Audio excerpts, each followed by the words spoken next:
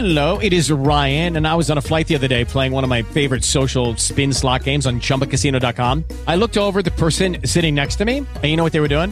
They were also playing Chumba Casino. Coincidence? I think not. Everybody's loving having fun with it. Chumba Casino is home to hundreds of casino-style games that you can play for free anytime, anywhere, even at 30,000 feet. So sign up now at ChumbaCasino.com to claim your free welcome bonus. That's ChumbaCasino.com and live the Chumba life. No purchase necessary. VGW. Void were prohibited by law. See terms and conditions. 18+. Judy was boring. Hello. Then Judy discovered ChumbaCasino.com. It's my little escape. Now Judy's the life of the party. Oh, baby, mama's bringing home the bacon. Whoa, take it easy, Judy. The Chumba life is for everybody. So go to ChumbaCasino.com and play over 100 casino-style games. Join today and play for free for your chance to redeem some serious prizes. ChumbaCasino.com. No purchase necessary. Void were prohibited by law. 18+. Terms and conditions apply. See website for details.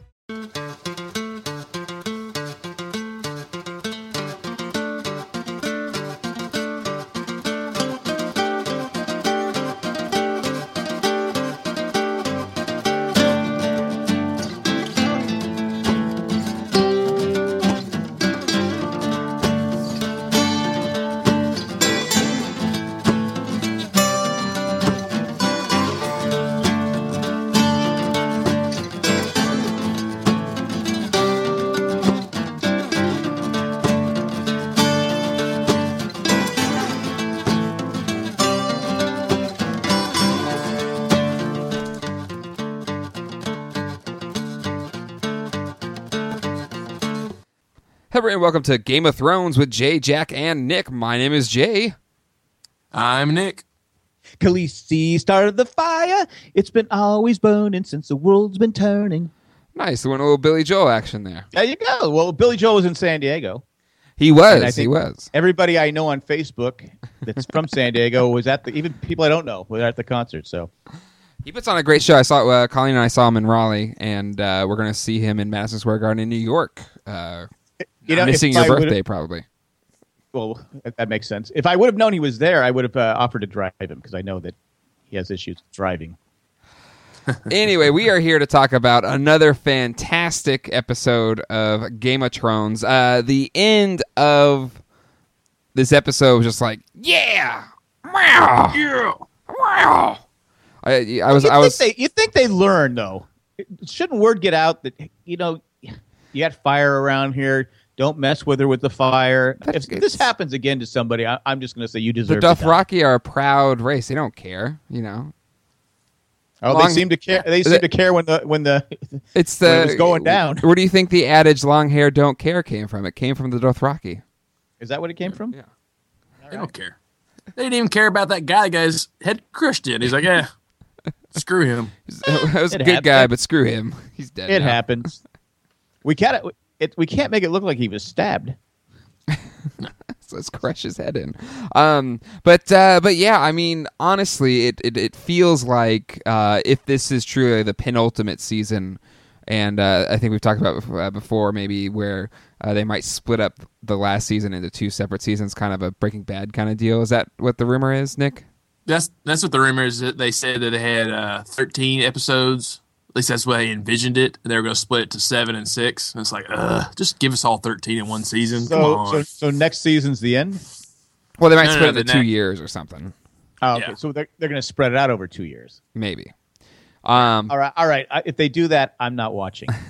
But with that in mind, the pacing of this season, it seems to be some of the best pacing we've seen in any season because it feels like the story is moving forward at a faster pace than we've ever seen it before on the show.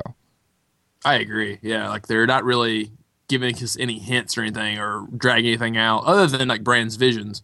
They're just kind of like, oh, here it is, boom, and then the next thing will be boom. It's just no segues. Let's just do it. It sometimes it takes 7 years for a Stark reunion, but it was only like fourth episode in. You got Stark like right at the beginning. So how did they recognize each other?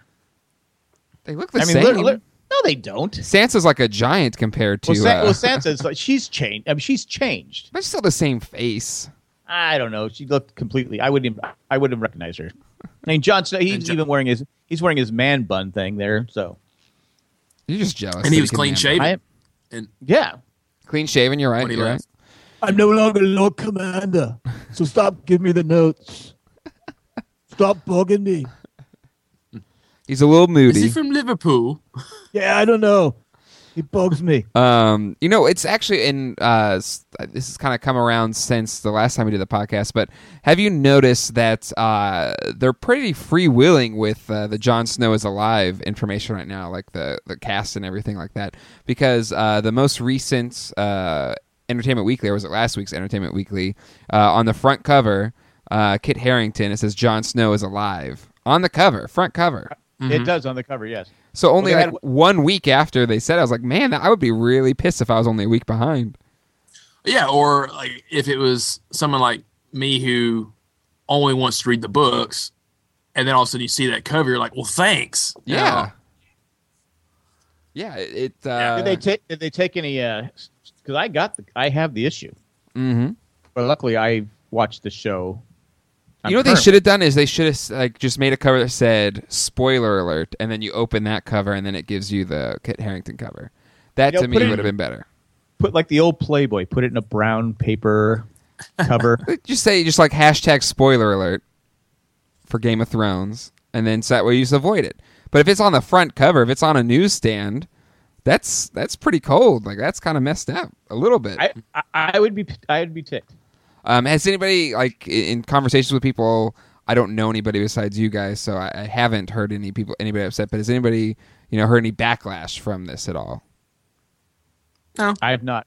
Which is, that's surprising me. I would think it'd maybe cause a big uproar. But even, did you guys see Kit Harington's interview on The Tonight Show? He kind of talked about how he was trying to keep it quiet. Got to have a ticket. Yep, he got out of a ticket. Which I I'm don't know if that's a waiting for- true story or not, but... I'm waiting for Kit. I'm waiting for Kit to call me back. We're trying to get him on the podcast. Oh, yeah, nice. Hasn't returned my call. If I'm the worst producer ever, you're the worst talent acquisition manager. The worst, really? The Yeah. worst? The worst. But either Well, way, Kit, if you're listening, call us anytime. again, the pacing seems amazing, and be excited to talk about it today as we recap the 4th episode. Before we do that, we want to thank the people that make this show possible, our patrons over at patreon.com/JayandJack. That's patreon.com/JayandJack. Or if you just want to go the simple way, go to jayandjack.com, click on the Become a Patron to become a patron today. Contribute $1 or more a month, and it helps make this show possible. So a big thanks to all of those that do so. Also, this month is Power Month over at Loot Crate. So if you go to lootcrate.com/JayandJack, and there's an additional code to get a discount. If you enter Jay and Jack in the discount code, it will give you a discount on your order. So the already incredibly reasonably priced box will be even more awesomer. So check it out over lootcrate.com/JayandJack. Promo code Jay and Jack. Part of the gift this year, this month, I found out it's a thing that says Jon Snow's alive. So if they're listening to the show, then they should be fine, right? Well, because we're spoiling it too. If you're giving it to someone who's not caught up with the show, they'll open up and say Jon Snow lives. So. like a Jack in a Box. Yeah, Jon Snow lives. Jon Snow lives. Jon Snow lives. Oh man! All right. Well, without further ado, let's. But he's not smiling. You'd think a guy that would come back from life, back from the dead. I mean, but here's the problem. This is why he's not smiling. Is when he died, nothing happened. So he knows that, at least from his perspective, nothing happens when you die, which is kind of a scary proposition to a certain extent, because you're going to be dead a lot longer than you're going to be alive. But then it's better to be alive, right? Yeah, I guess. It just so enjoy your second chance at life. Stop being such a baby. But anywho, Well, he is a little bit. But if I can give some kudos to Nick, who actually installed a gigantic satellite dish on the side of his rural home to increase his upload speed from 0.06 to currently 0.9% or 0.9 megabits per second. Of 1 megabyte, per second. But so hopefully the audio quality on Nick here is better today. But thanks to Nick for even holding a landline phone to record the past couple weeks. I thought he ran a cable from the one person in Tennessee that has the internet. It was actually a can. It was the 2 cans of the string. Yeah. Pa, can you hear me? Pa. You have to hold that string really tight now. Yes, you do. Yes, you do. But without any further ado, let's jump into this episode. All right. Nick's like, all right, whatever. All right, let's go. Yeah, I'm excited about this one. With my fancy internet. Okay, just say something real quick. I'm looking. Can Sure. I just say, I'm just looking at the cast here and the different actors on IMDb. And It's IMDb. Whatever it is, and the one person, Portia Graham Jones, is listed as whore. So that's just. Do you put that on resume? Occupation whore. Whore. Well, Yeah. I have references. Yeah. What did you play? I'm the whore. I played the whore. Anyway, I just thought it was interesting. Carry on, Nick. Okay. So we start out at the wall. It was a zoomed in shot of Longclaw, and Ed is helping Jon Snow pack his apparent one bag because I don't remember him coming to the wall with any luggage, but they had to sell it. Like, here's your one thing to take with you. Well, it was Samsonite, so yeah. Even if you're going to travel, you got to have durable luggage. It's true. It's very true. And he asks John, where you think about going? He goes, south, because where else is he going to go? He's like, someplace warm. And then Ed, of course, starts giving him crap because he's like, you're leaving the Night's Watch. You swore a vow. And he's like, they killed me. And you want me to stay? Like, what the heck? I did my time. So wait, is he Keanu Reeves? Is that what we're saying here? I'm an FBI agent. I went to Ohio State. Anyway, carry on. Sorry. Oh, God. Yeah. Well, and then he had to. Plus, I'd be pissed too if I had to get a haircut. I think it looks sharp. Did he get a haircut? Oh. Well, I mean, Melisandre cut his hair. Remember? Yeah, remember she was cutting the pieces of her hair. She Yeah, was how about also she cut like one little small. That actress was also in Entertainment Weekly. Oh, really? Yeah, I'm just saying. She was saying that her mom would have been happy at the scene because Jon Snow, Kit carrying, he was naked. So, but she's a big fan. The mom's a big fan of Kit. So, Aren't we all? But a horn blows from the outside, and Ed and John looking sharp.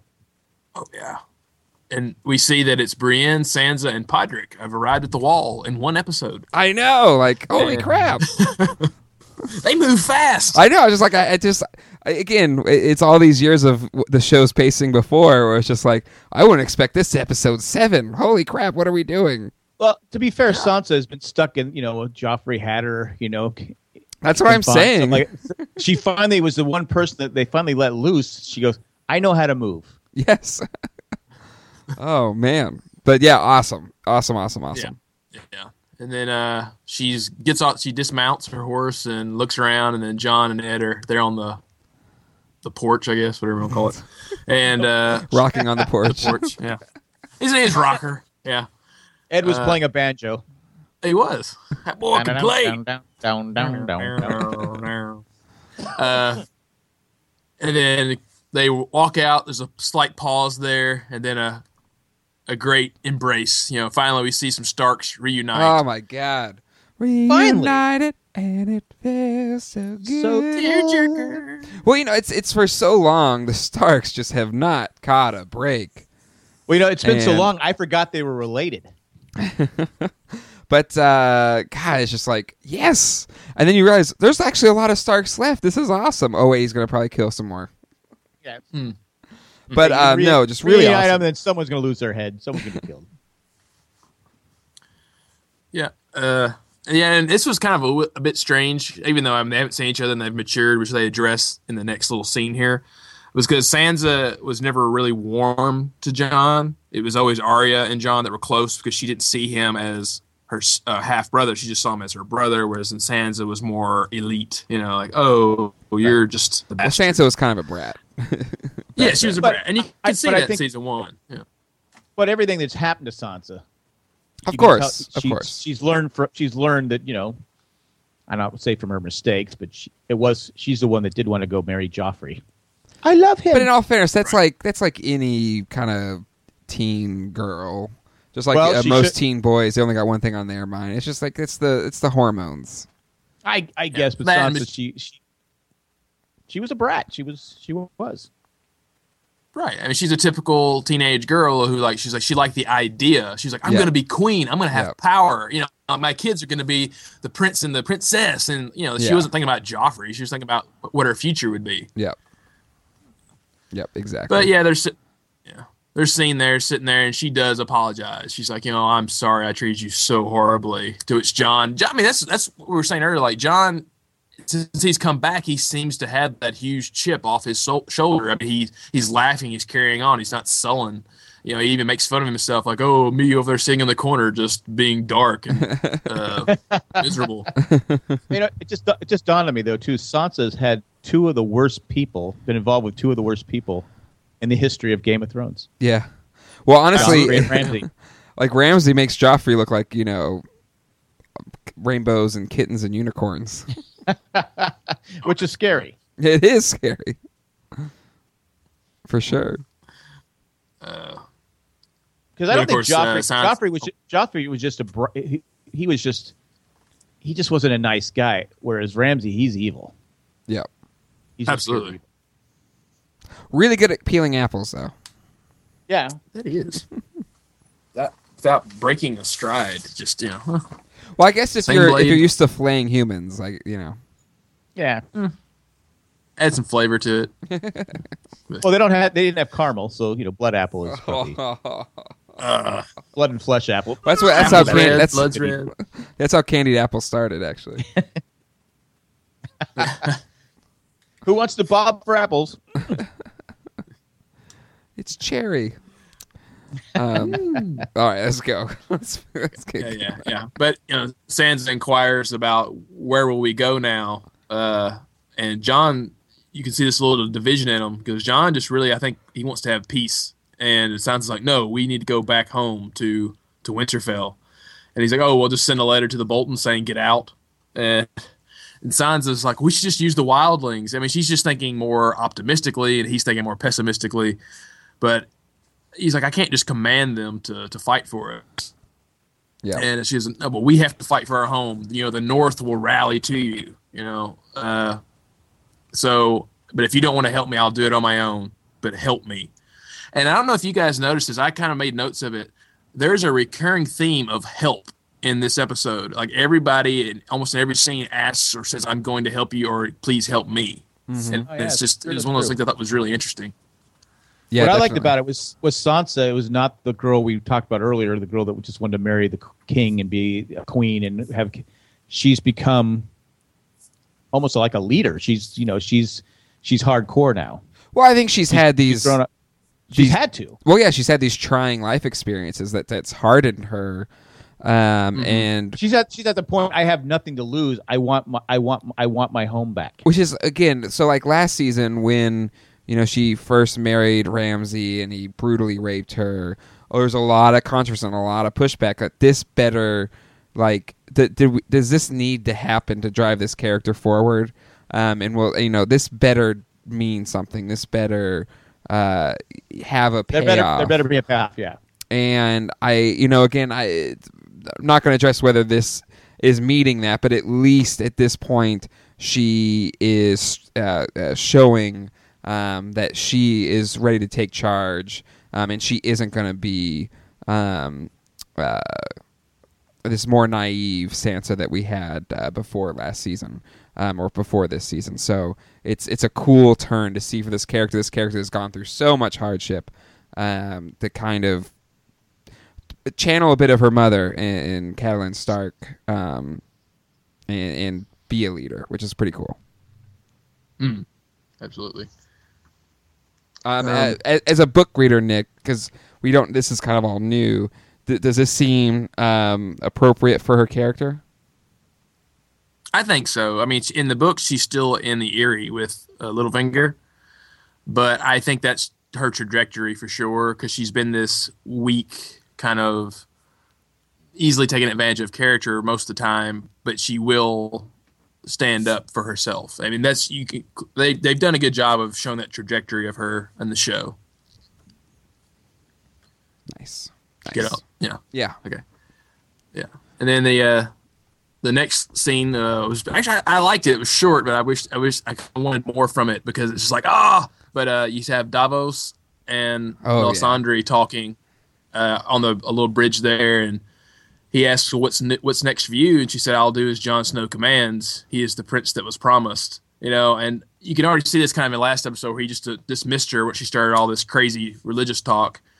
He's just like, "Forgive me, my lady, but I thought that was Stannis." To which she just walks off like, "Oh, okay, whatever. I don't want to hear it." Oops. I was wrong once. Yeah, oops. Can we just call this whole scene and what's coming up #awkward? Awkward. Yeah, that's what it was. Yeah. But that's where she started having her doubts. Remember? No, for sure. Yeah. I mean, she was doubting her ability. Never again. But then she asks, "Is it Shireen?" Yeah, Davos wants to know. Obviously, he was, "What's happened at the battle? We lost." Okay, but what about the princess? What happened to Shireen? Yeah, and this is what really I wanted to see happen. Yeah. Yeah. Well. Yeah, because what's going to happen if she answers that question? Will Davos kill her? Yes. But of course, Brienne has to interrupt, and we don't get her answer. But does she not know this is season? This is season 6. The pacing's different. We can get answers right away. Yeah, go ahead. Off with her head. But this is a really good scene with Brienne. I felt just because it was just so tense. Of,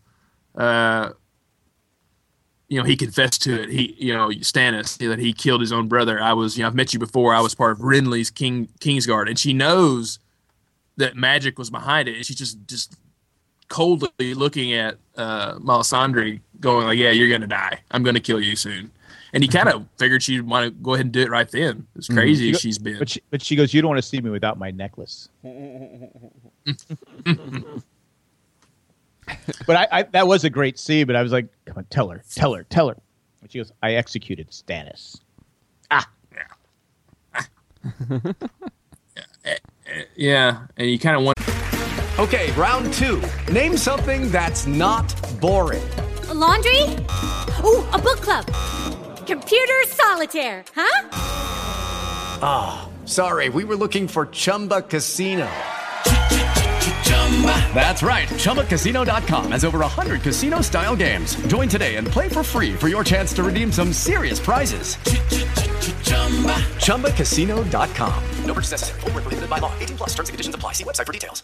With Lucky Land Slots, you can get lucky just about anywhere. Dearly beloved, we are gathered here today to... Has anyone seen the bride and groom?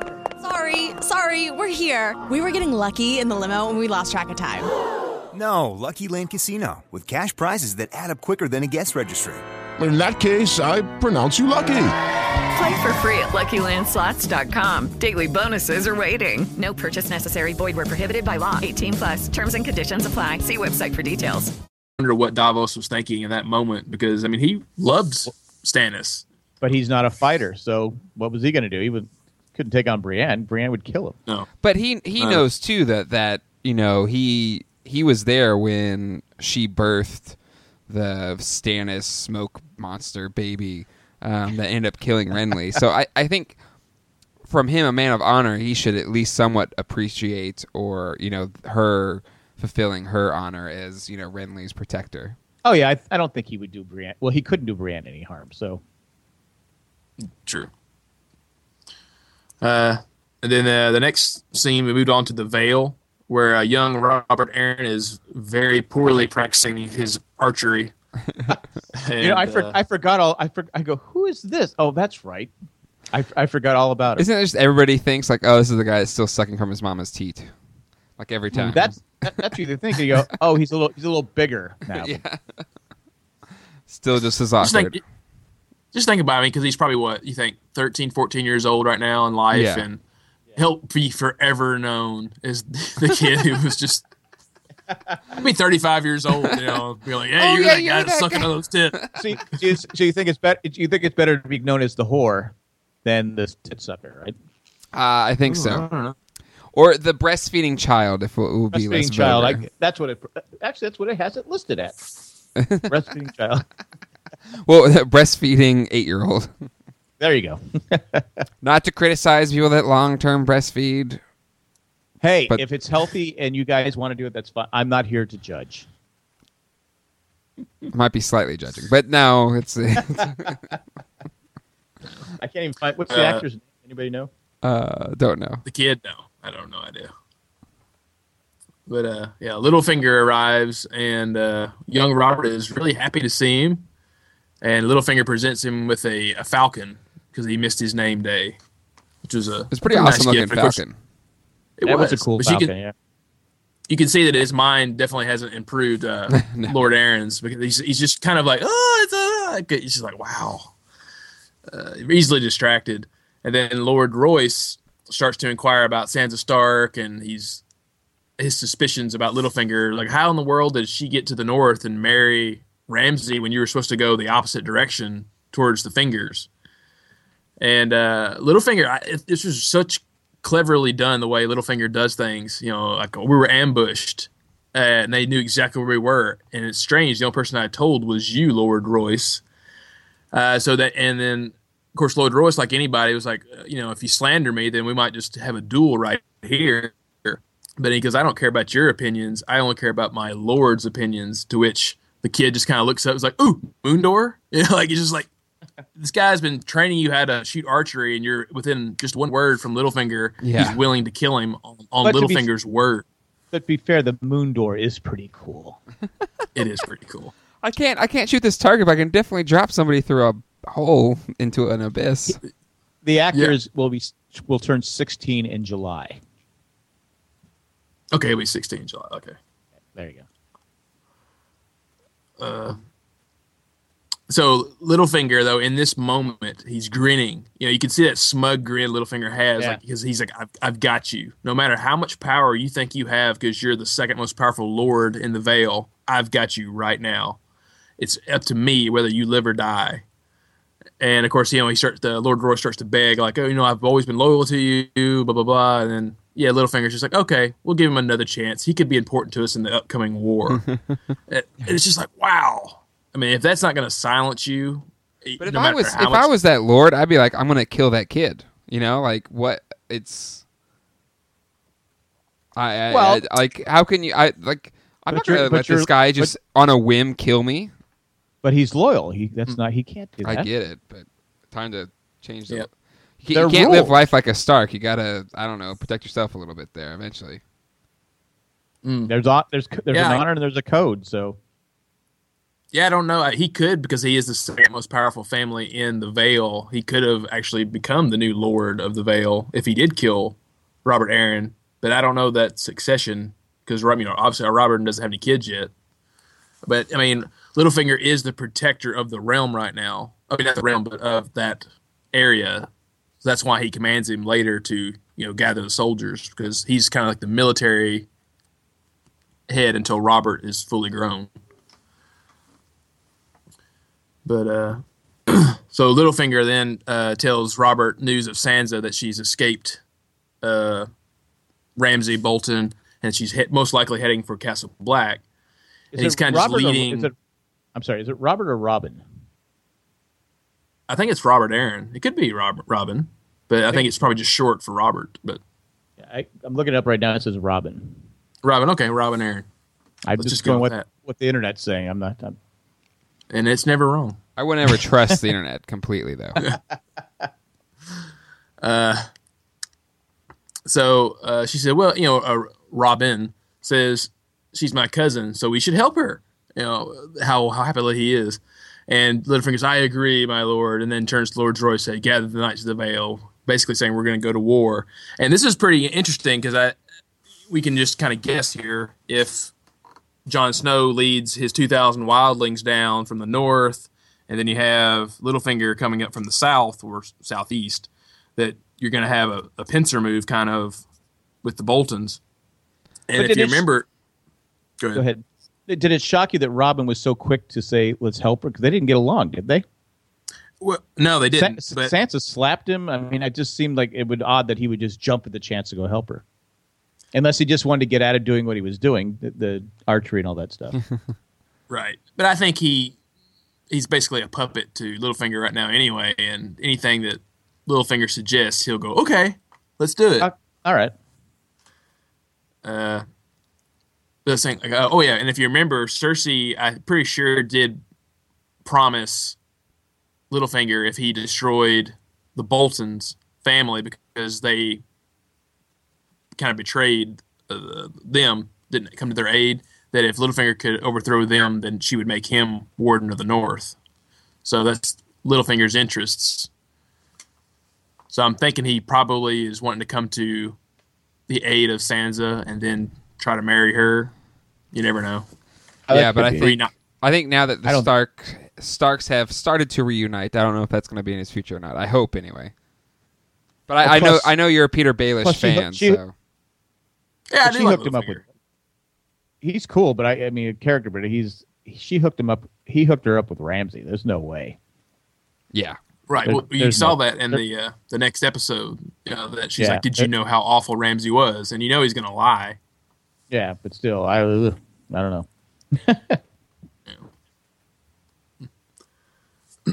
So onto Meereen.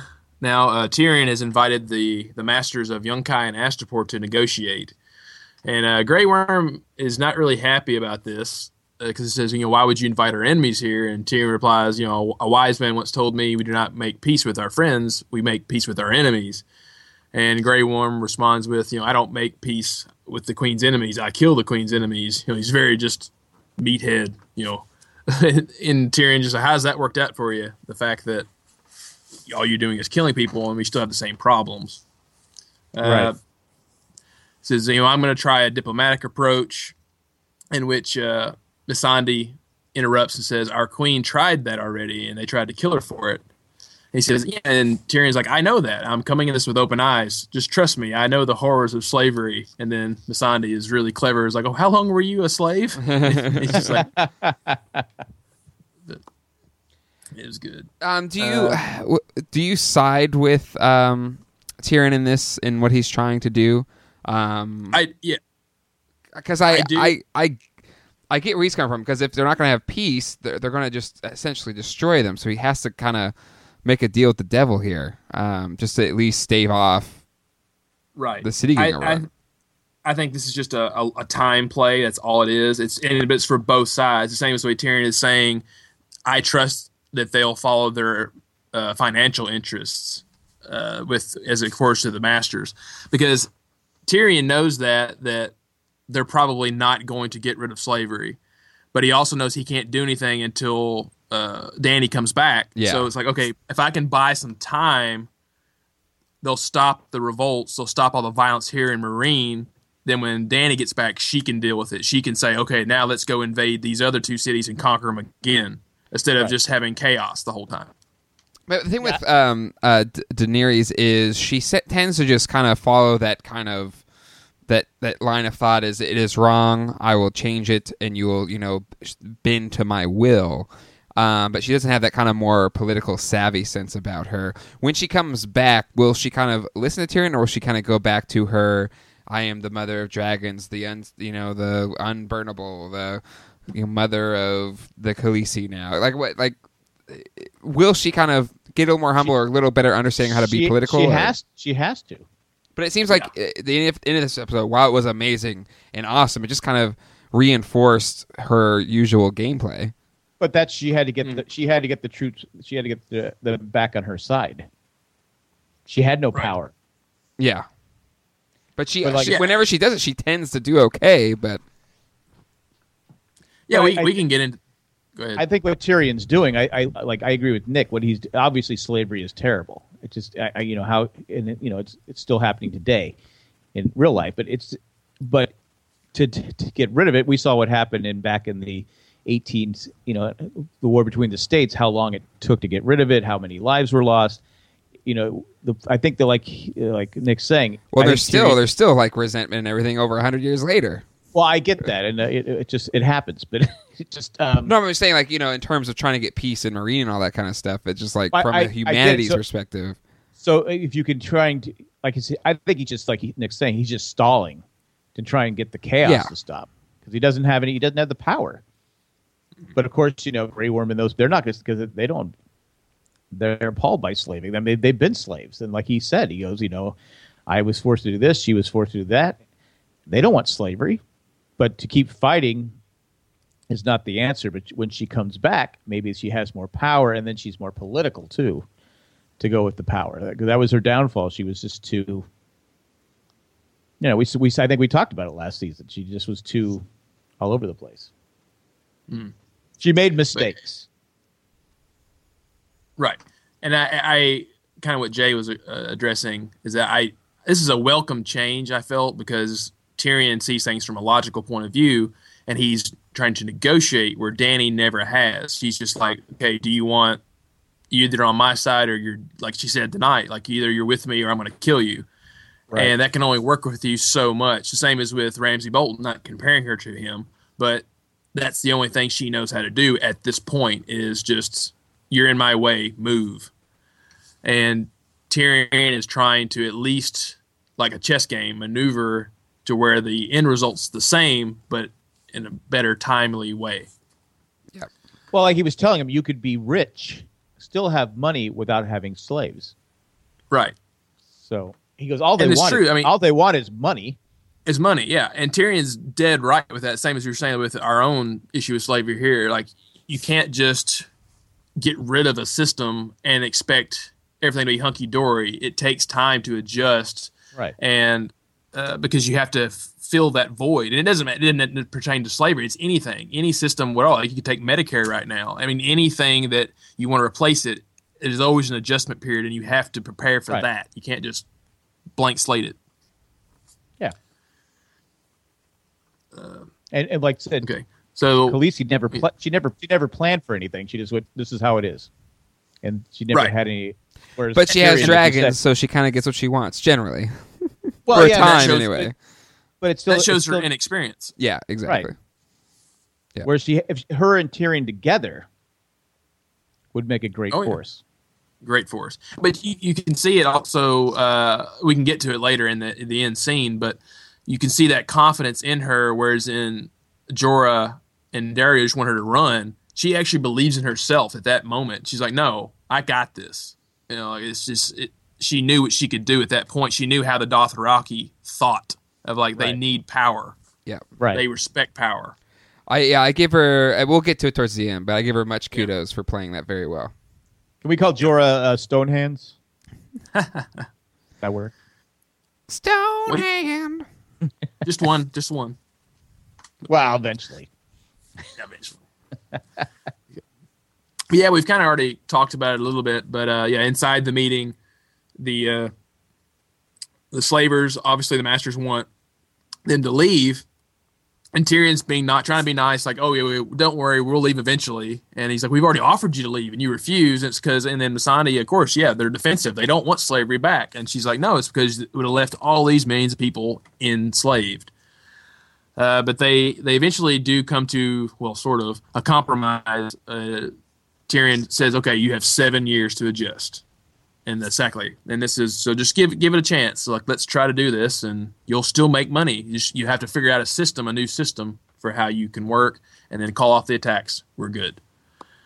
And then once this meeting's adjourned, something that surprised Missandei and Grey Worm, Tyrion then kind of flips it because they don't respect him. The old former slaves don't respect him, and they don't trust him, so he says, oh, well, don't worry, Grey Worm here agreed with me. And he's showing, he kind of teaches them how politics works, even though they don't like it in a really fast way. It's like, oh, you've got to be on our side. We have to be united, or these people will tear us apart. Do you think maybe the scene that they had last week, the third episode, where it was a lot of people didn't like the scene between Tyrion and Grey Worm and all that. It was kind of just a weird scene, but maybe that was playing into what happened in this last night's episode? Or is it just last week? It was just a waste of time. It was last week. It was to me, it's still kind of wasted time. But maybe Just a little segue. maybe he was trying to get a feel for their personality, feel for who they are, feel for. I'm trying to save the scene. That's all I'm trying. Right. Is it? I think if Is they it would have hopeless? actually, I think it's hopeless. But if they actually would have had it longer, would actually had gotten into the game, and you would have learned something more about Grey Worm's personality or his way of thinking, then yes, it could have been saved. But it wasn't. It was just kind of like, I do patrol. We talk about patrol. And But was Tyrion learning that okay, he's just black and white, that he's just black and white. Maybe, and then he's very loyal. So maybe when he told him that Grey Worm is for it, he knew that Grey Worm wouldn't go against him from that conversation. True. I'm just trying to save the scene. I'm just trying to help out. Just let it die. No. As a writer, I try to help fellow writers. So Yeah. Yeah. And then we move on to Jorah and Dario. Well, I kind of compressed it, but yeah. The only thing you really knew about this, they reached Vaes Dothrak, the capital, and they disarm because you can't carry weapons in because they'll be spotted and they'll be killed immediately. But he really likes that one blade. Yeah, he does and it's a good thing. It had a woman on that. Yeah. It had a nude woman for the handle, which is an interesting blade. We see why he Dario likes actually. Yeah, exactly. Dario actually spots Jorah's grayscale though. Yes, and he says, "Don't worry, it didn't touch you." Which it's kind of gotten to that point now because it's not spreading fast. Obviously, what is this? Where's this grayscale going to play into the story? He'll accidentally touch on something because why can't you sew the sleeve or get a new sleeve? Why do you have to have the one that's ripped open where the grayscale is? Come on, or get a new shirt. That's what I'm saying. Yeah, you just let it float in the wind. All the distance they traveled, there wasn't a gap anywhere where he could get a new shirt or something. I don't know. Yeah. Put some lotion on it. I don't know.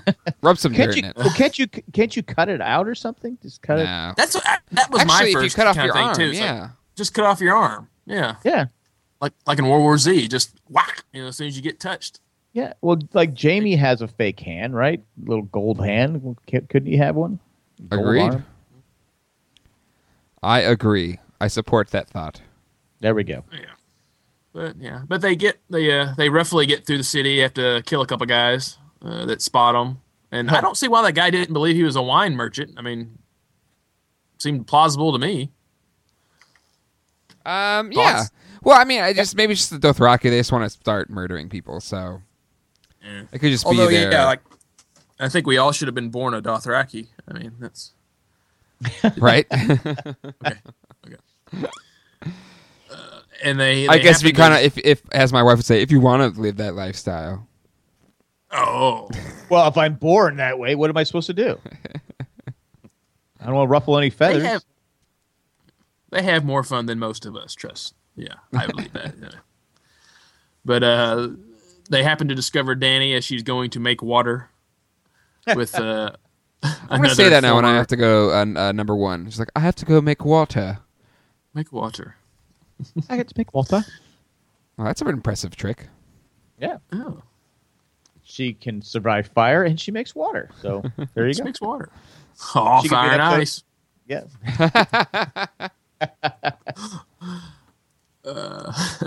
But yeah, considering like Jorah, once they capture him, Jorah tries to get her escape. She refuses. She says, "No, we can do more, and you're going to help." Which another scene where someone says, "You're going to help." There's a lot of that in this episode. Then it cuts to King's Landing, where we see Marjorie taken from her cell. And weren't you totally expecting the shame or confess?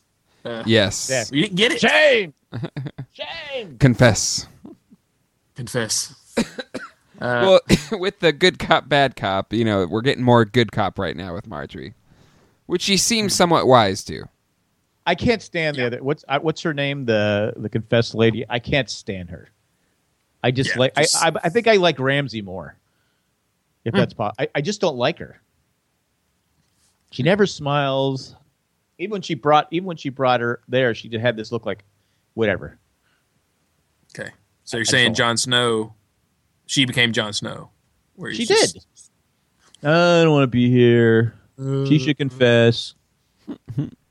Go ahead and do what you want, High Priestess. Did you see her look, though? She had a look of disgust.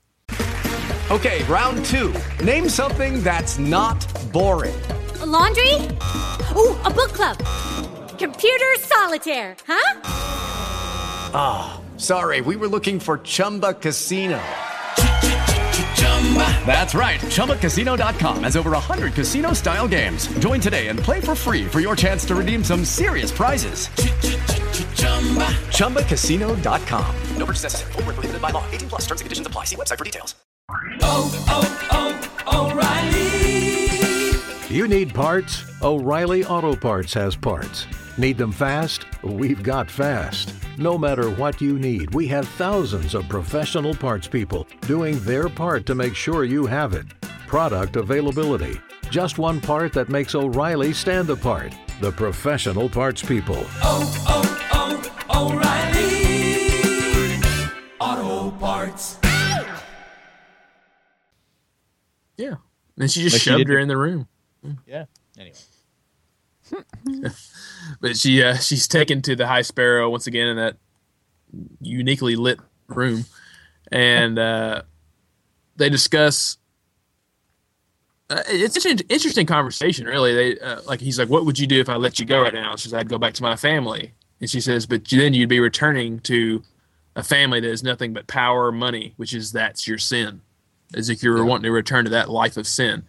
And he tells this story, his own story, and that harpens back to season 4, I think, where Cersei meets him for the first time. She says, "Why don't you wear shoes?" Yeah, right. And he tells this story of he was a cobbler and he made expensive shoes, Air Jordans, and he would Air Jordans, yes. And he I think they're called Air money. Mountains, though. Actually, that was called Air Mountains. Yeah, Air Mountains. Yeah.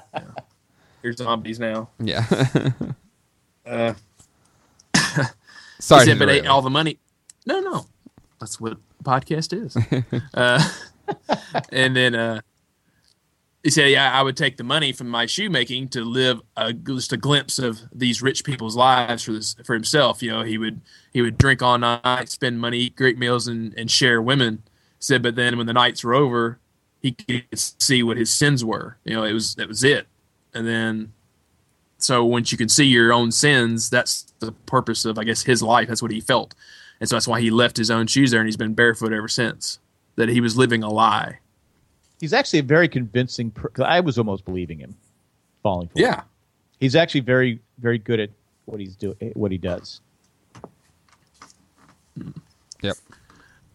But then, he, after telling this really great story, and you can see, like I was saying earlier, was Marjorie, is this a con? Is she just saying everything or agreeing with him so he might let her go? And you can see that he puts his hand out and says, "Let's go see your brother." And we see Loras, which is almost kind of like Theon. You know, he's a completely broken man. Yeah, what are they doing to him? Because they're doing they're doing some stuff to him. Yeah, they've got to, because he's a homosexual, which is illegal in the Seven Kingdoms. So we don't know. They're doing something to him because he's broken, like you said, Theon. It's exactly that was a good call, because it's exactly like Theon. He just wants to be done. He says, "Please make it stop." He's not just being held there, you know, in a dirty, rotten place. Things are being done to him that we don't know is actually being done to him. We might hopefully we find out. But yeah, because Marjorie's trying to encourage him to be strong, and that's what he comes back with: is all I want is to stop. And then he says, "Help me again," they said, "No, don't you realize it's a game?" Shouldn't say a game, but it's like they want me to come in here and help them to tear you down more, so they can win. He comes back and he's let them win. He's done. Yep. Yeah, he's out. And so, the next episode, or maybe the next episode, when Jaime and the Tyrell army get there, it should be some pretty interesting fireworks. Mm-hmm. I'm sure someone's going to die. Yeah, I'll talk about it more whenever we get to the quick council meeting or whatever. Yeah. Okay. So a quick little scene. It moves to Maester Pycelle is counseling King Tommen, and I don't really know what he was saying to him, but Cersei enters. Well, he was because again I watched with subtitles, but he was talking about the High Sparrow and was kind of giving me advice on what to do with that. Oh, okay. Cersei comes in and basically just says, "Get out." And he says, I mean, that's when you can see the difference now. Pycelle is kind of going, well, you don't have the authority to tell me to leave. I'm advising the king. And then Tommen, which you're not sure if he does it because he wants to impress his mother or what, but he does. He just kind of says, okay, now you can leave, in which he does leave. And see here, Tommen then confesses to his mother that we shouldn't upset the High Sparrow because he's holding Marjorie. So just try to be cautious because I'm trying to think of her life. And then this is, to me, a really interesting thing in what the producers did, because he says, I have a secret that the High Sparrow told me, but you can't tell anybody. Can I trust you, Mother? And then she's at the court. You should know that all mothers are blabbermouths. Don't tell them. Well, I'm glad Jay said that and not anybody else. That was Jay. Okay, maybe not all mothers, just my mother. So just from my experience. No lie there. But what's interesting about it is that it cuts away right here. So you actually don't see what Tommen says. He could have told her anything. Because the next thing we see is Cersei and Jaime walking to the small council and basically saying that Marjorie is going to be forced to do the Walk of Atonement, the same one Cersei had to do, walk naked through the streets. So this is some kind of ploy, because they made a point also with Tommen saying, like, you don't really like Marjorie, do you, Mother? And, of course, she doesn't answer because she doesn't like her. She doesn't like any competition. So for all we know, she's making – I mean, I like to think that she's making this up, this whole Walk of Atonement thing, because she wants them to kill either Marjorie or Loras or, ultimately the High Sparrow as well. But what will happen? And it almost makes you want to think that the High Sparrow told Tommen this secret, knowing that he would tell his mother and knowing that Cersei would do whatever she's going to do. Because if someone attacks the church, what side are the people going to side on? Yeah. It's just it's an interesting events that might happen fairly soon. We don't know how this is going to play. Well, yeah, and I think personally we've already seen the Walk of Shame once. It would kind of, from a story perspective, it would be redundant to see it again. So I don't think it's going to happen. I think whatever this Tyrell army will come in, and I don't think it's going to end well for Marjorie. I think she is a goner whenever this insurgency happens. I think she will be one of the victims in the process. I think she's a survivor. I think she survives it. I think she's dead. I think she's super dead. I think she's super alive. She's a survivor. What's your thoughts, Nick? Yeah, I kind of wonder where Tommen will be in all this, because if Tommen tries to go in there as well, it makes me wonder if Tommen dies and Marjorie dies, the only people that are left that could be next in line is Cersei again. And what's to prevent her from marrying Jaime, and then they're the new king and queen. There's a lot of ways this could go. And, yeah, I kind of think the same thing. Marjorie could easily be killed in all this. And that's what – I would think the Queen of Thorns would object to that. It's like, oh, she just wants to storm the Sept when they've got their own army. What's to prevent them just killing my granddaughter and grandson? Yeah. Yeah, I think a little bit careless in this, because I do not see this going well for the two Tyrells. No. Or if she does die, then maybe Tommen he becomes more assertive. Well, I like Nick's theory that they both die. Yeah, if she dies, there has to be some payoff, though. I think other than her just dying. What does she have to offer? At this point, she's kind of. But if she does die, then I think Tommen should become more of a leader, more. But he's already proven he just can't do it, so just kill him. But if his wife dies, he's in love with his wife. He has an attack because he's trying to save his wife. If she dies, maybe he just goes all. But it's not that he has an attack because he doesn't want to hurt his wife. He has an attack because he's weak. He is weak, but he is also afraid of her dying. Like, if anything, George R. R. Martin is very to the point with character flaws, character strengths, and the character flaws. And his flaw isn't because he wants to. His flaw is that he's weak. He could be weak, but this could be something that makes him stronger. But it could give him the eye of the tiger. In like a Rocky movie, yes. In Game of Thrones, he dies. All right. Okay. That's just my thoughts. I mean, because it's already kind of widely believed that Tommen's going to die. Because it's in Cersei's prophecy that all of her kids will die before she dies. So she already believes this. And exactly like Jay's saying, Tommen is weak. And so either he's going to die from either Cersei's idea, from being just a dumb idea and him following it, or his blind belief in his mother, and she'll kill him herself. You never know. I mean, that's kind of how I think of it, because it wouldn't surprise me if Cersei did, because she's always wanted power. She wants to be respected. She's always been overshadowed by Jaime and her father. She wants to be queen, and you've seen it in these last couple of episodes. So how the Queen of Thorns just exactly. I get that, but you think she'd kill her own son to get that power? I don't think it will happen. It could happen at the end of this season, but I have a feeling that. I mean, at that point, if she kills her own son, are we done with her? I mean, she didn't kill Joffrey, for the love of God. No, she didn't. That's true. And she was upset. She was upset when Joffrey died. She knew Joffrey was a loose cannon. And I would be shocked if she kills.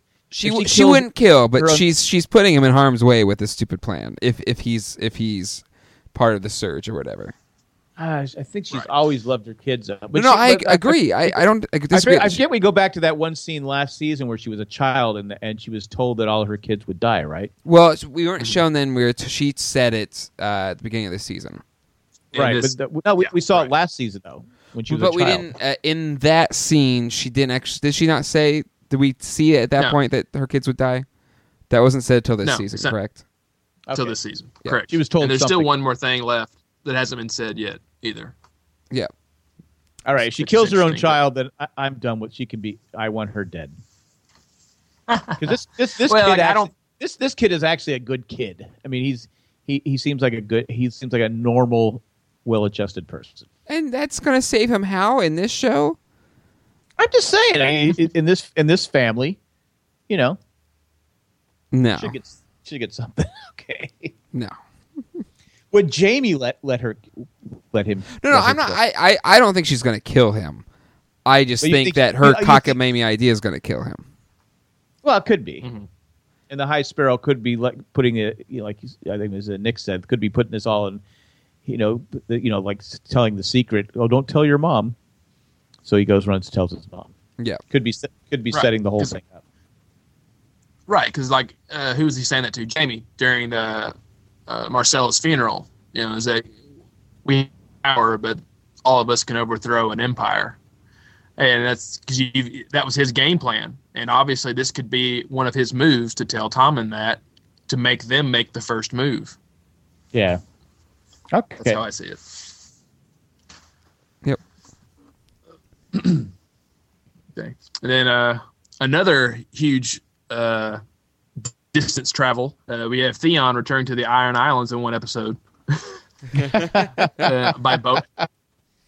And that's what I wonder is okay, he walked from Winterfell all the way to the Iron Islands with probably no shoes, no food, no money. I was how did he get on the boat? If I would walk 500 miles, I never would walk 500 more.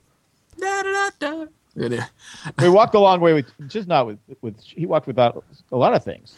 Well, I think maybe he just kind of offered. I don't know. Let's just not question it. Let's just let it be, and then we'll. Well, he's a little lighter, couldn't so be sexual favors. Well, he's a little lighter, so he could walk faster, right?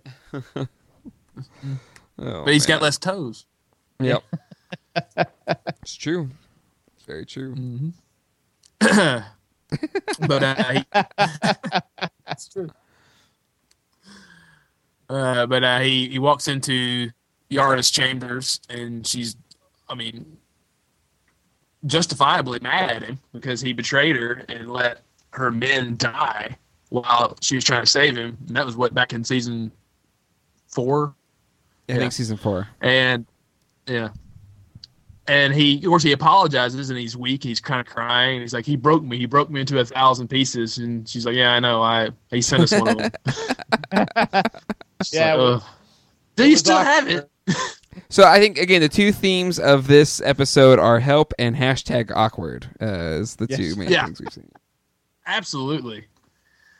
But, she kind of wisely, and because I hadn't even thought of that either, he just so happened to show up the day before the King's Moot, which is where they're going to elect a new king of the Iron Islands, and she's threatened by it, like, "Oh, do you want to be king? What makes you think that you would ever be king?" And he goes, "I don't want to be king." And she's like, "Well, what do you want?" And he says, "Let me help you. You should rule the Iron Islands." And to which she kind of sighs of relief with this. But how's he going to help? How's he going to help? Like, he puts his word in. It's like, who's going to? Or he murders people. One of the two. You think he's in position to murder people? That's my crackpot theory. And I'm sticking to it. I have no idea. I'm not picking him as my vice president. Tomlin's dead, Marjorie's dead, and he's going to kill some people. #Jay's crackpot theory. Okay, there we go. But yeah. And then the next thing we go back to Winterfell, where Osha is brought in before Ramsay, and he comments that she cleaned her up good, which they did. And this scene kind of upset, I think, a lot of people because we hadn't seen Osha in a while. We wanted to see more of Osha, and then just ain't gonna happen. But she makes a case that she only served the Starks because they put a knife to her throat, and afterwards she thought, "Oh, I can sell Rickon for a good price." So she, Ramsay owes her money, to which she's like, "No, you don't really have any bearing to make that argument. So what do you want?" And she tries to seduce Ramsay the same way she seduced the guards when she escaped originally with Rickon. But I thought it was really brilliantly done because he puts that dagger there, kind of just encouraging her to do it. And I never thought for 1 minute she was ever going to kill Ramsay. It's just too weak. You wouldn't. She should. We talked about last week. Who do you think is going to kill Ramsay?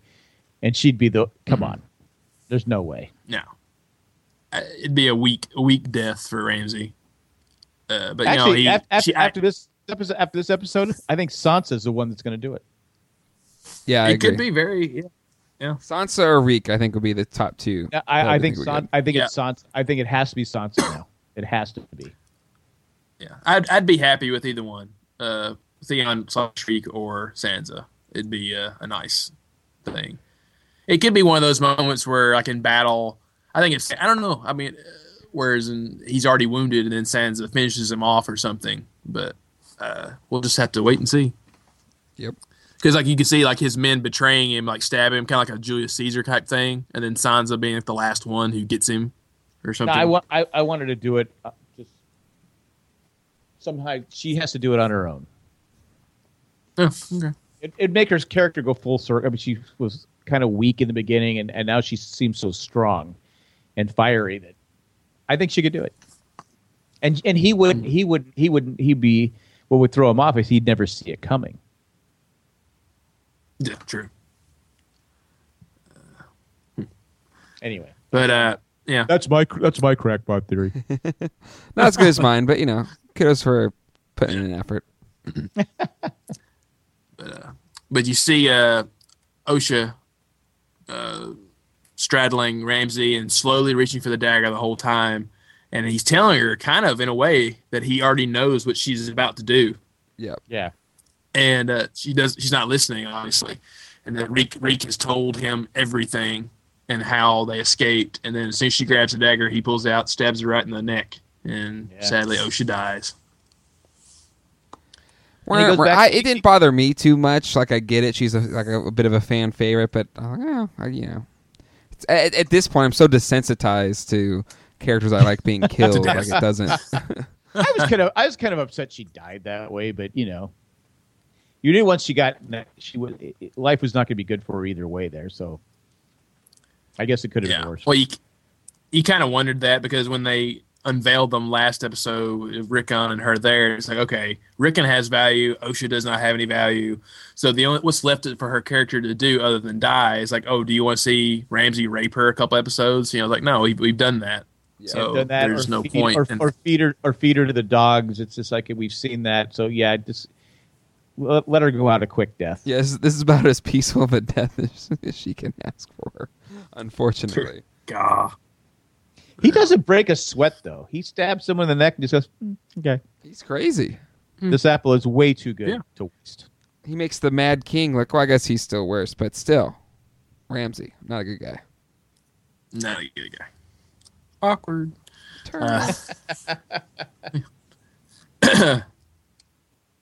Okay, and then we move on to the wall where Torment Giantsbane shows Brienne the art of seduction. Crickets. Okay. I love that though. Like she's sitting there, they're all eating this kind of really bad dinner, and he's just over like just gnawing on that, I guess, turkey leg or something, and just looking at her going, "Oh, I like you."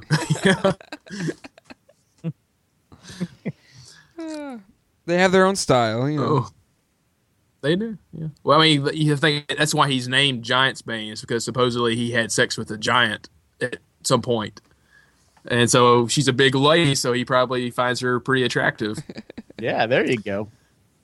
Yeah. How tall is she? Is she like 5'10"? No, she's like 6. Yeah, I bet she's taller than that. Really? I bet she's taller than 6 foot. Yeah. That's so tall. Anyway. I think I looked it up today. Yeah. 6 what? You're pulling away from the mic. Have y'all been watching 6'1"? 6'1", yeah. Have y'all been watching The Night Manager at all? No, on AMC? No. It's a 6-part series with the guy who plays Loki. And the girl on that, there's a blonde girl on that. She's 6'3", and you're just like, whoa. Anyway. Yeah. I've seen. Is that a good? Is that a good show?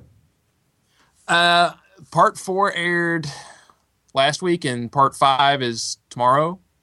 It builds a little slow at first, but it's gotten this last episode was really good. Okay. So I'm liking where it's going. So I would recommend it. All right. Okay, yeah. Back to Game of Thrones. Let's see here. Oh, a letter arrives for Jon Snow from Ramsay Bolton, which is called the pink letter in the books because of the pink wax that Ramsay uses to seal it. Yeah.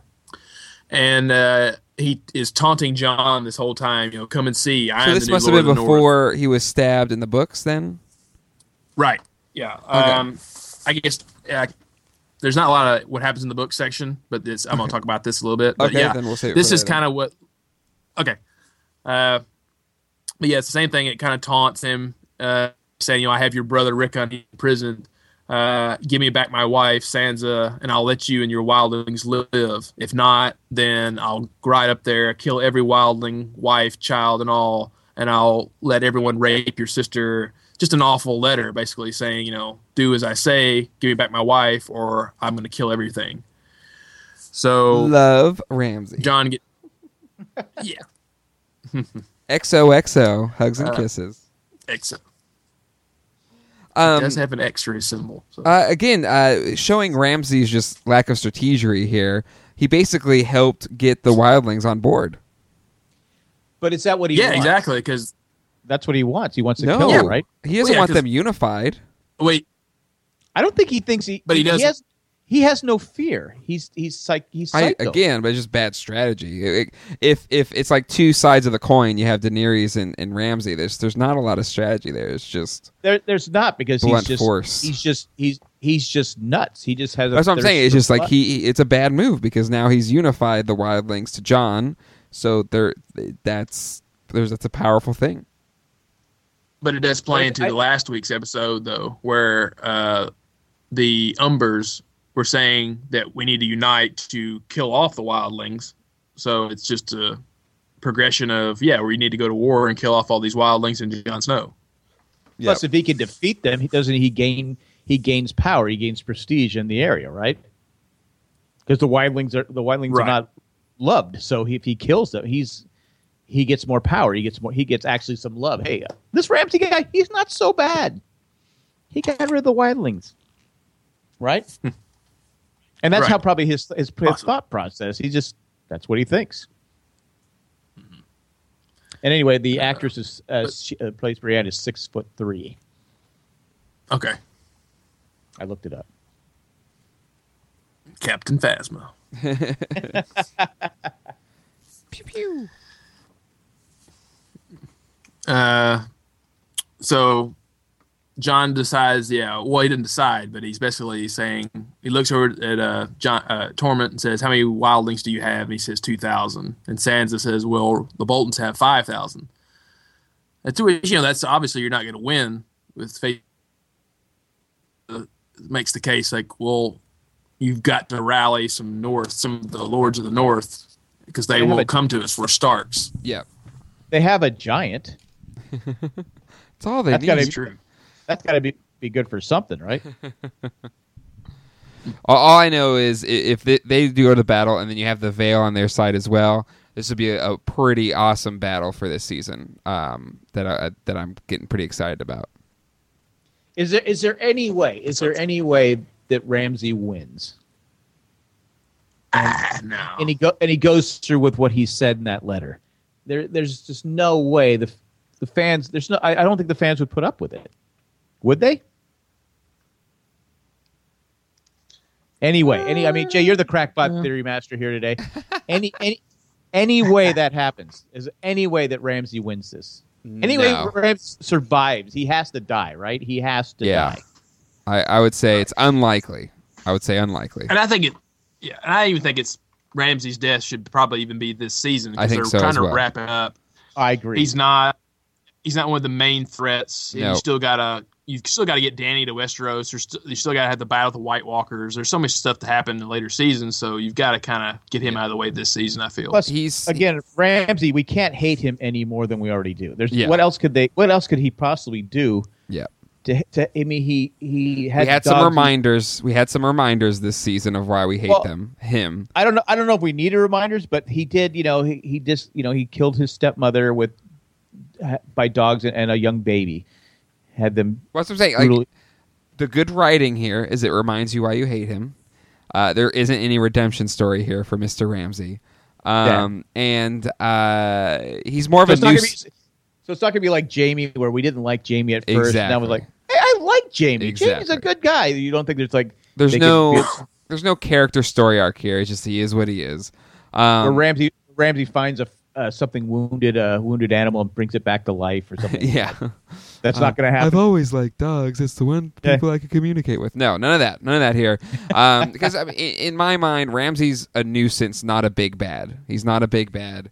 He's not the White Walker army, all that kind of stuff. So that's the next couple seasons, I would think. This is the here and the now. He's a nuisance, and nuisances should be shut up or killed. And there you go. All right, you convinced me. And then, so you're moving to the final scene, the epic scene. We have all the cows in their council meeting, and they request that Dany be brought in so they can decide if she's going to live out her days as a Khaleesi in the hut, or, I guess, kill her. And they're just discussing, some of them would like to have sex with her, some of them think she's gross because she's so pale. And then Dany interrupts and says, well, do you want to know what I think? And the cow says, no, they're pretty brutal with her. I mean, it was a lot of stuff was said that, you can't say and get away with. Well, again, that's the Dothraki way, right? I get it, but I'm just saying if I were to say that now. Well, exactly. You can't say that. That's the whole point. I get it. It shows you they are more uncivilized and more ruthless. Right. But they don't care what anything that Dany has to say. She's not a cow. She's not even a part of their group as of now until they decide.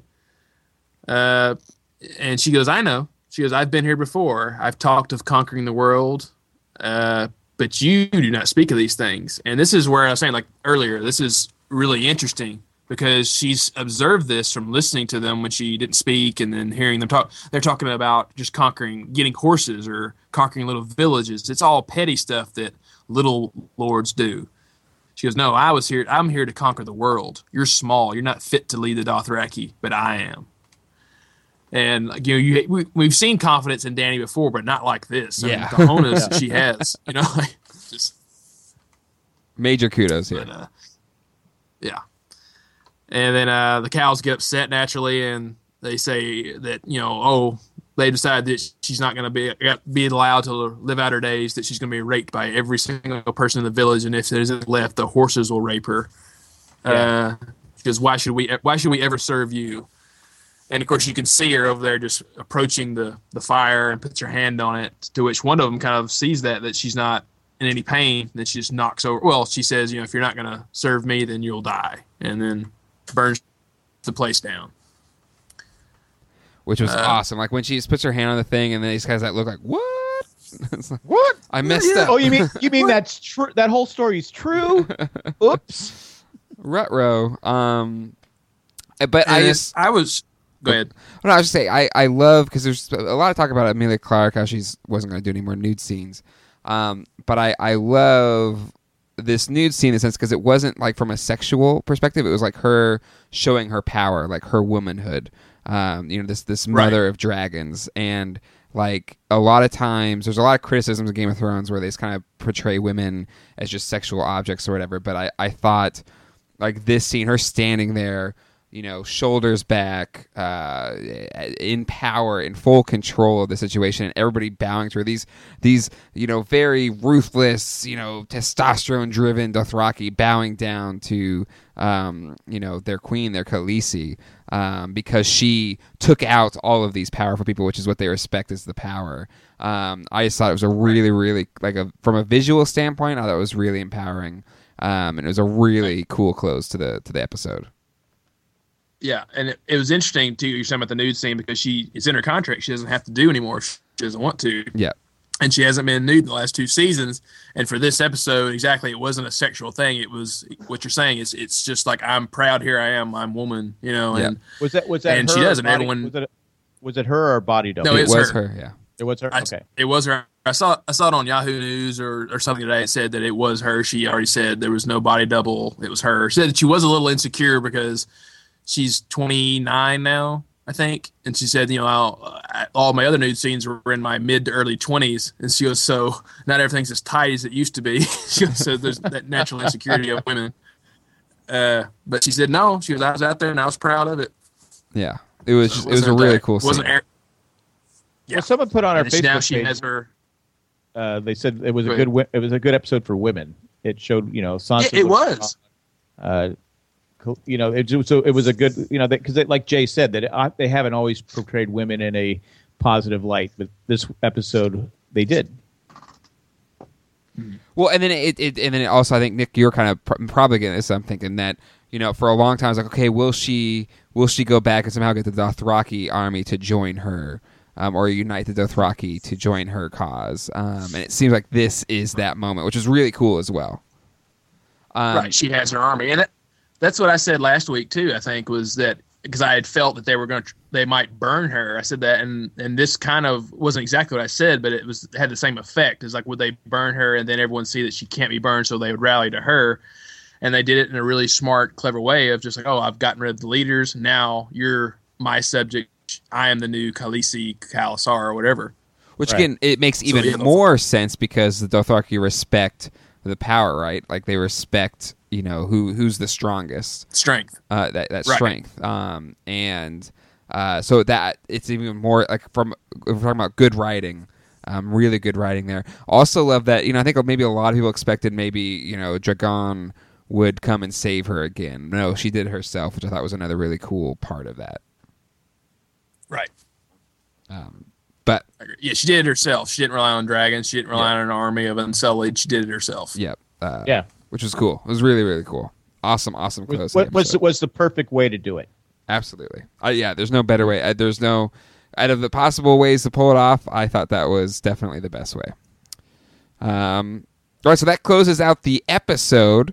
Now it's time to get into what happens in the book stays in the book, where Nick goes through things in the episode that were featured in the book, but maybe there's not much today, but he has something, at least a millisecond. No phone calls?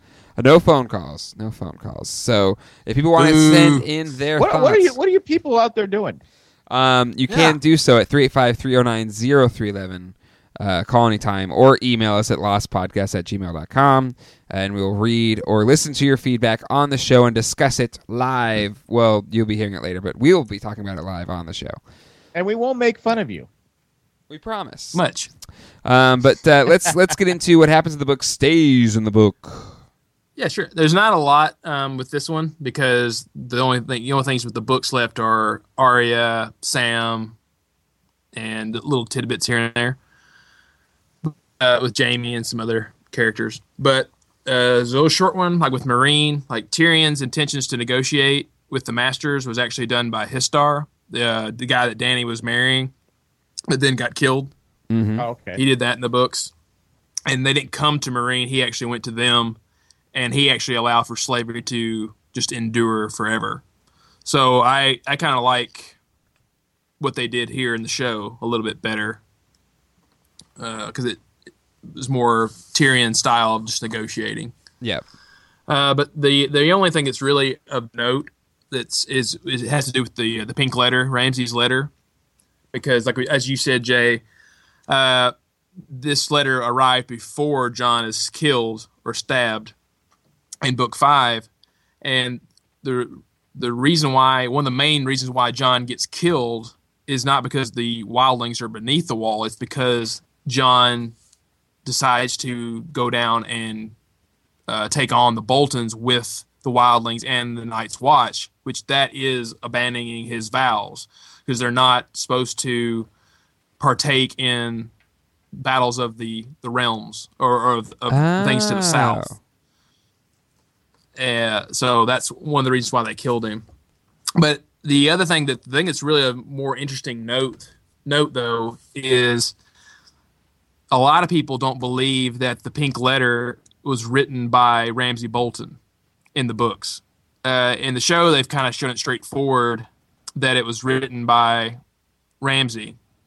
But I'll get to that in a second with the show. But with the books, he makes similar demands, but it's more... let's see here. He claims to kill Stannis, which Stannis is already dead on the show.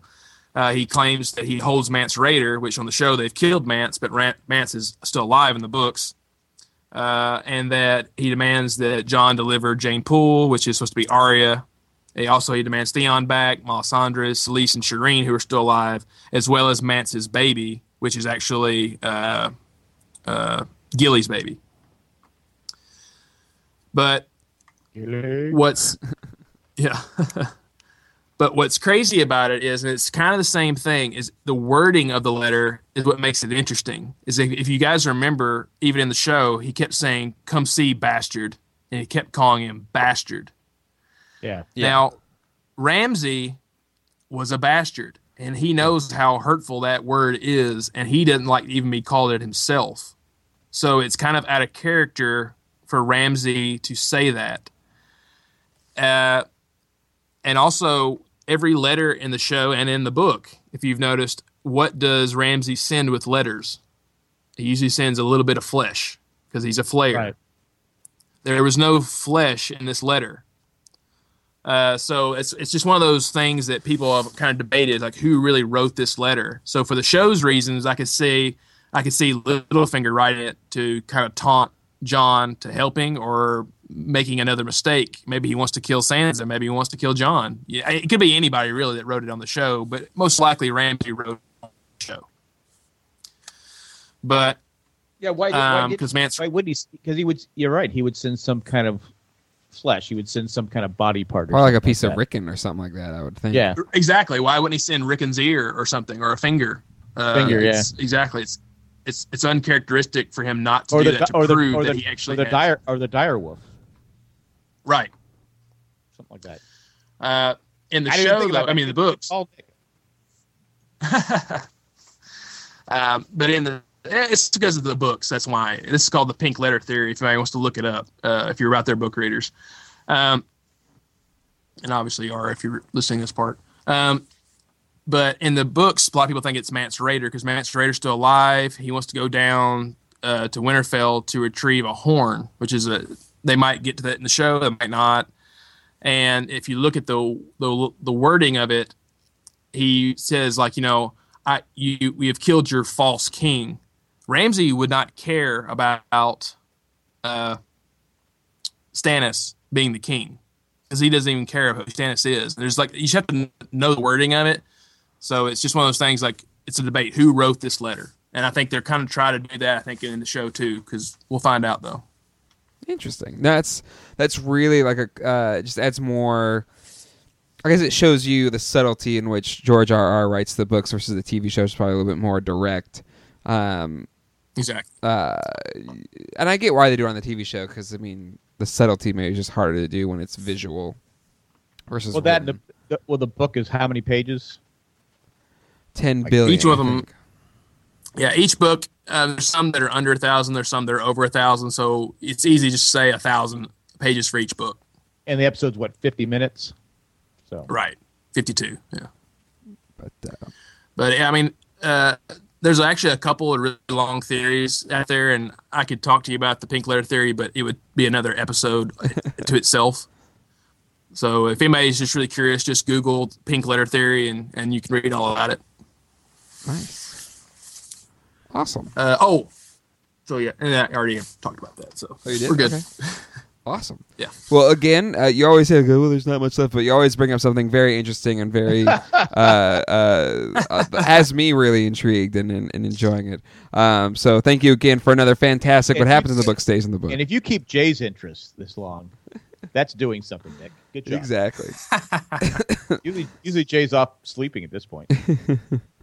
All right, guys. Well, that will wrap up this week's Game of Thrones with Jay, Jack, and Nick. Again, if you'd like to send in your feedback to discuss here, we have a fantastical expert that has at least somewhat decent enough internet. Thank you. You don't have to keep bragging about it. I got it. But Nick, thank you again. You can give us a call at 385-309-0311.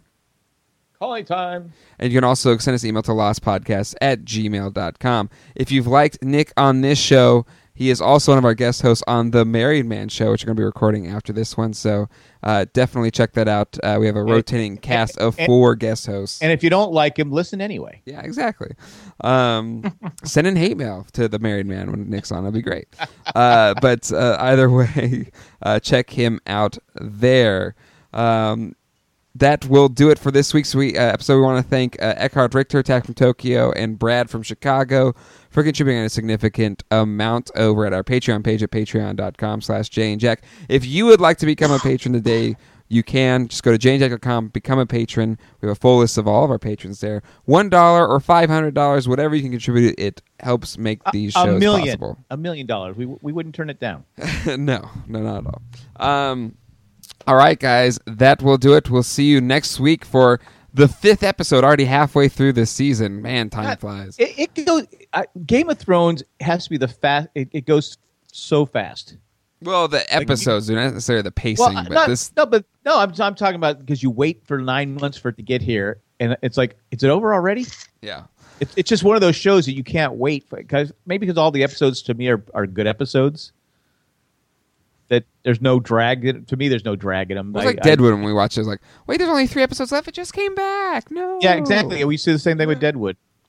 But I'm already complaining. I get 6 episodes left. I'm already complaining. Exactly.